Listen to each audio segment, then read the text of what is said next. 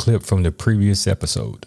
In 2010, a research was done, and this research had to do with why people were not attending church. According to this research by Barna Group, about 28% of American adults were not attending church. Reasons why people were not attending church: because of perceived leadership problems. That was a big reason why people were not attending church. And so when you're looking at the news and you're seeing that our church leaders are raising money or asking for money to buy jets or have luxurious homes, or maybe some church leaders are getting caught up in sexual scandals and all of these different reasons, people are watching this and they're believing this. And when you have people who are watching this and believing this, you have commentary also. And then the institution that you look at that's supposed to be this idealized institution is struggling with its own issues. And so that causes a person sort of demotivates a person, if you will, from attending any kind of religious organization, particularly when you have these idealized communities caught up in sex scandals, financial scandals, and the like. And so this is one of the main reasons, according to this research, that people decided not to go to church. So I think one of the first things that we must deal with coming right out of the gate is that church hurt is real.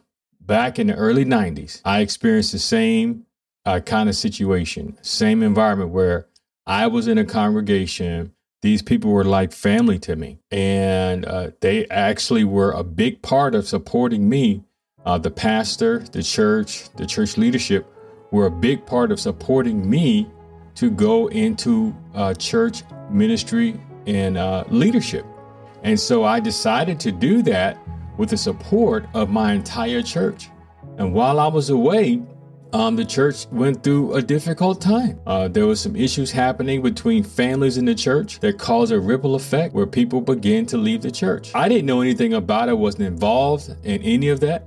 I was away in college learning how to become a pastor, learning how to become a minister, learning how to do this newfound vision and calling of my life. He was a great inspiration to pursue church ministry.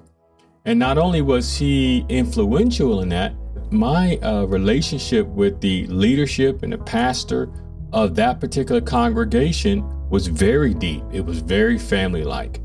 Because I was so close to the pastor, I wanted to know what was going on. I felt that he would share and communicate to me because I was like his son in the ministry. I have full faith and confidence that he would share with me. And so when I went home for the summer, the first thing I did is I want to know what's going on with my church. This is a church that helped provide foundational support. Fast forward, I go home for the summertime.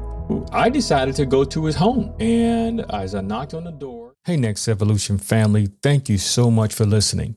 Don't forget, subscribe to the podcast on Apple and Spotify. And don't forget to follow us on social media. Life is changing, so are you. And thank you for the support. Talk to you soon.